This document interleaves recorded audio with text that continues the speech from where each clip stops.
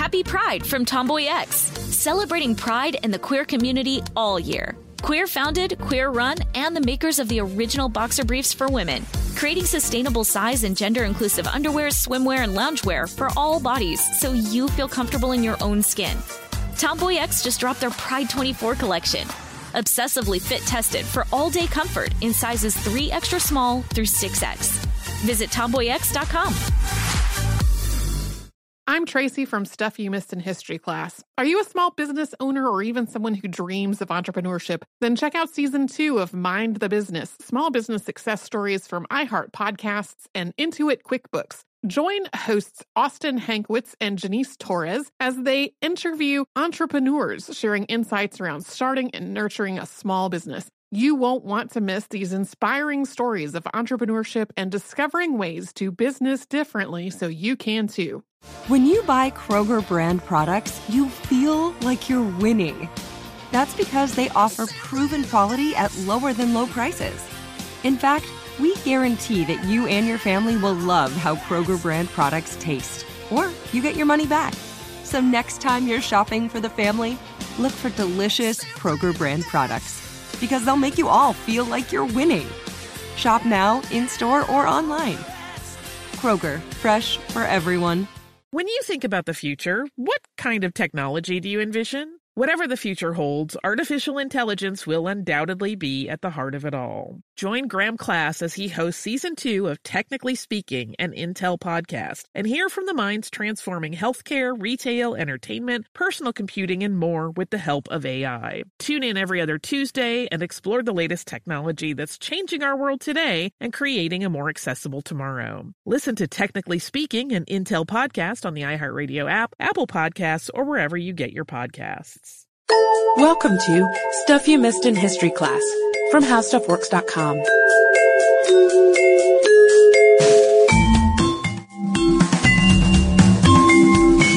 Hello and welcome to the podcast. I'm editor Candace Gibson, joined by staff writer Jane McGrath. Hey there. In a pretty recent podcast we did about the Spanish Inquisition, I got really excited talking about blood and gore, and so we decided that despite the fact I'm a pretty girly girl, we would devote a podcast today to torture, and not just any type of torture, the really, really, really grisly kind, medieval torture. Yeah, and may I say you're a little bizarre for being so excited about this, but it is really interesting in a gruesome kind of way. Speaking of the Inquisition, when I was reading for that podcast, I remember reading that people would see others getting tortured, and often that was just enough to get them to confess. I mean, reading about all these different kinds of torture made me want to confess whatever it is anyone wanted to, you know. It's just amazing. Sort of like watching American Idol tryouts. You're like, oh my gosh, I feel so bad. Just stop right now. Yeah. So before we get into some of the devices that we're going to tell you guys about, and you'll be squirming in just a few minutes soon enough, hold on to your shorts. Let's just go over torture, and a pretty broad definition of torture is that it's bodily or mental pain exacted for a specific reason, and 3 of those main reasons are for punishment, for getting information, or for obtaining a confession. And torture is carried out by a figure of authority. So those are the parameters. Yeah, that's right. And it's interesting. Another side effect to torture, a little plus for the authorities who are enacting it, is that it could be like a public display to deter others from committing such crimes, and that's the case for many of these. And throughout history, we've seen torture practiced in all different eras and through all different ways. And from the very beginning, I think it's had its opponents and defenders. And you may be surprised to know that torture has had its defenders and opponents throughout history. Aristotle was one of the earliest defenders of torture. I was a little surprised to find that out because, you know, you think of a philosopher, someone who's being introspective and really thinking about what you're doing to the human body and the separation of, you know, like the mind and the body itself. But no, he was pretty much an advocate of it. And another was Sir Francis Bacon. But when you move on to the Enlightenment era and you have thinkers really being thoughtful about things and life and the nature of being and crime and punishment, you see a lot more opponents coming into play. For human rights, I bet. And exactly. That whole coming out. And in our modern era, even around the 19th century, that was when you see people really turning away from torture. And it was a crime by then to hurt or to be violent toward a criminal suspect. And now we are very active in pursuing torturers, calling out human rights violations. Sure. The United Nations has councils that go and investigate. They follow tips. And with the war on terror today, it's a very hot button topic. Yeah. Exactly. So, we see that attitudes toward torture and political prisoners are a whole other can of worms. So we're going to stick to the medieval era for right now. That's right. And what's interesting about the medieval era, almost like the Salem witchcraft trials that we see later on in early America,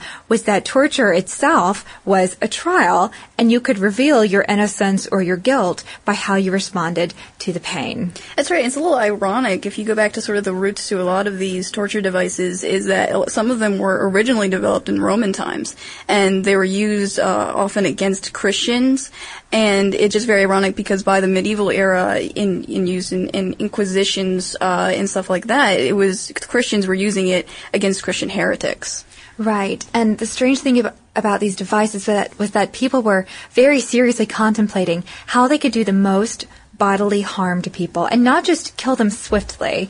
Almost the exact opposite. Yeah, that would be too easy. That would be like the guillotine when we told you guys about the French Revolution and how the guillotine was intended to be a humanitarian death device. And you can see that by looking at all these. Yeah. Exactly. These wanted to kill you slowly. And not softly, slowly. So, without further ado, we shall take it away.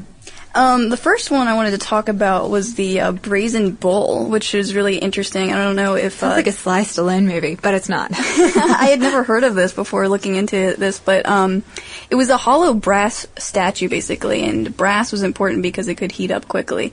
Basically, it was hollow and it's shaped like a bull, and so it had a trap door for someone to climb inside, and often they would cut your tongue out even before you climbed in. Little extra kick right there. And so you climb in and they'd shut the door behind you, and so you'd be trapped in this bull, and they would light a fire underneath so that it would heat up, and you would slowly die in this agony of heat. And it's an interesting story behind this too, because the inventor is a guy named Perillus. According to the writings of Lucian, at least, we don't know if this is just legend, but he invented this, and he was so proud of it. He actually stuck flutes in the nostrils of the brazen bull so that people screaming when it came out could sound like a bull's noise, and so people watching could get entertainment out of this. So he's showing this off. He's like, look at what I just invented, and he shows this guy named Perillus, who is a famous tyrant at the time. And Perillus says, oh yeah, that's great, but I don't think the flutes will actually work. Why don't you climb inside and show me? And as you might expect, Perillus closed the door behind him, and the inventor ends up being the first victim to this brazen bull. Yeah. Was it a success? Yes, he died. In fact, you call that a success. Oh my goodness. So check to that one. Okay. My turn. Okay. I think one of my favorites, if I can say that, that's sort of odd. So I retract that immediately. Okay, one of the most interesting ones, I think, is the rack. And it's a pretty simple concept. The suspect or criminal or heretic, et cetera, is tied down, and a crank or a wheel tightens the ropes that are attached to his limbs and slowly stretches the body. And usually it stretches so tightly and so tautly to the point where limbs are dislocated, and some can even be torn off.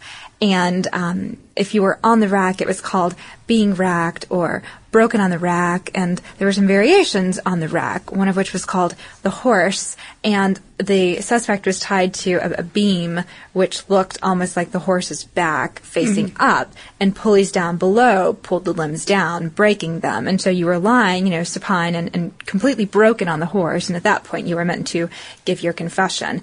And this one, I guess it could have killed you, and I guess some were designed to kill you. You probably would have been killed eventually from blood loss or agony or some sort of shock that you went into, but again, dying very, very slowly. And one of the funniest things to me about the rack is that everything old is new again, because there is a doctor at the Beverly Hills Physical Medicine Center who has reinvented the rack, not to torture people, but actually to help them. And after about 6 years worth of tests and trial, he's created this controlled stretching device, and you get a 45-minute session, and it's to help lower back pain, herniated discs, or degenerated discs. And the concept is you lie down, and the stretching creates a vacuum between the vertebrae and your back, and whatever disc may be herniated or giving you grief actually gets sucked back into place. Wow. So, again, I think that is kind of amazing. And this news comes courtesy to us through the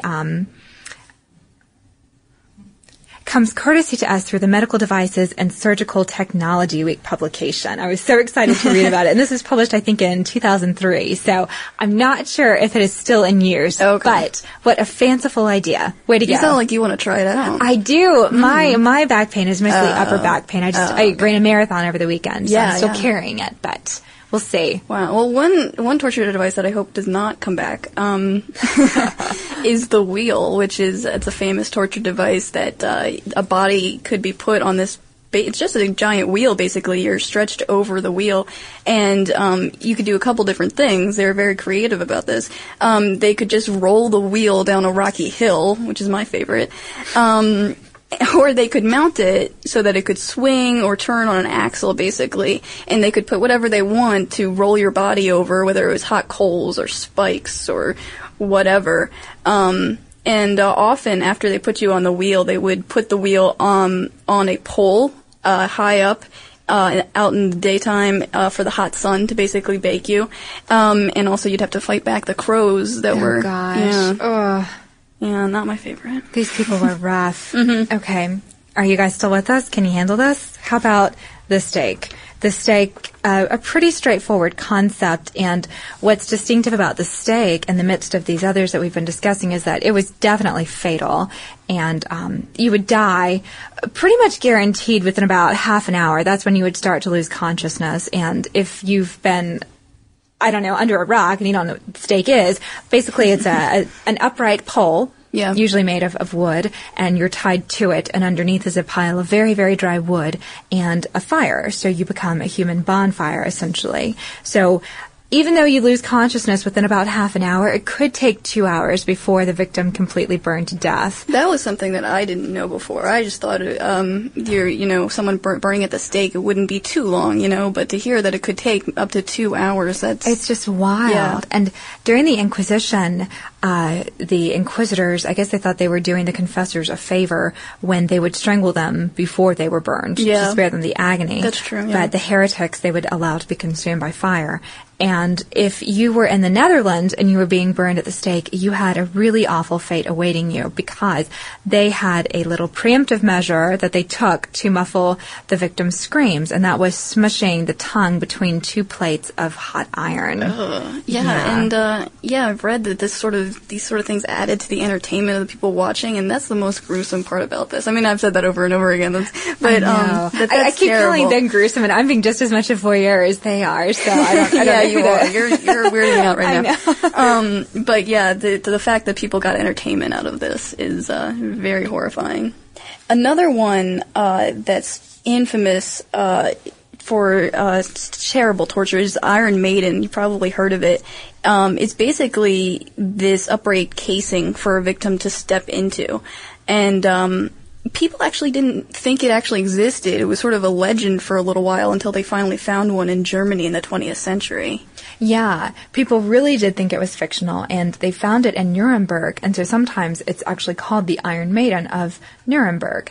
And like Jane was saying, it has these spikes inside of it, so once you're led inside the casing and the door is shut, the spikes are designed to pierce your organs. But, like we were saying, killing me slowly, remember the mantra of all medieval torture devices, the spikes weren't long enough to go completely through your organs, so they would prick them, and you would very, very slowly bleed to death. Yeah, and the worst part, I think, is the 2 spikes that are meant for your eyes as well. Oh my gosh. Yeah. I can't even handle it. So I'm going to tell you guys about a special version of the Iron Maiden that was modeled after a religious figure in Spain, and that was the Virgin Mary.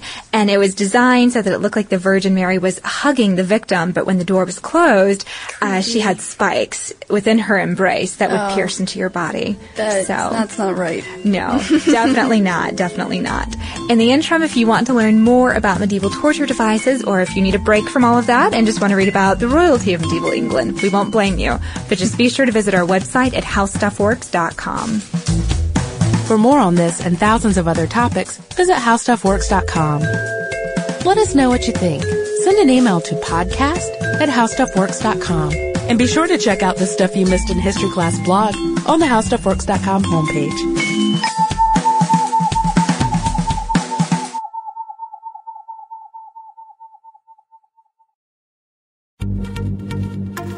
Happy Pride from Tomboy X, celebrating pride and the queer community all year. Queer founded, queer run, and the makers of the original boxer briefs for women, creating sustainable size and gender inclusive underwear, swimwear, and loungewear for all bodies so you feel comfortable in your own skin.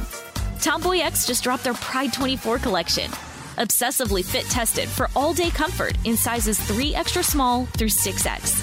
Visit tomboyx.com.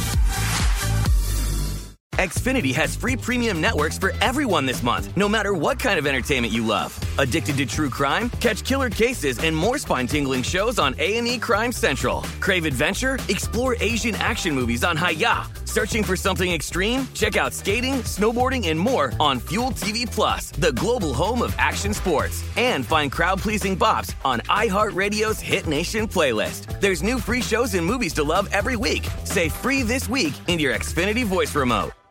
We are the voice of NASCAR. The green flag is in the air, and we are underway. The Great American Race. The Motor Racing Network. NASCAR Cup, Xfinity, and Craftsman Truck Series Racing live on your hometown radio station and MRN or NASCAR.com. Martinsville, Talladega, the Chicago Street Course. We have the side-by-side action and last lap passes for the win. Photo finishes. Ryan Blaney will win. The voice of NASCAR, the Motor Racing Network. This is Raquel Willis from Queer Chronicles. Right now, there are close to 500 anti-LGBTQ+ bills in state legislatures across the country. Lambda Legal is leading the charge against these hateful bills that target mostly trans and non-binary people. You can fight discrimination and help write the next chapter of Lambda Legal history. To learn more about their open cases and to donate, visit lambdalegal.org. That's lambdalegal.org.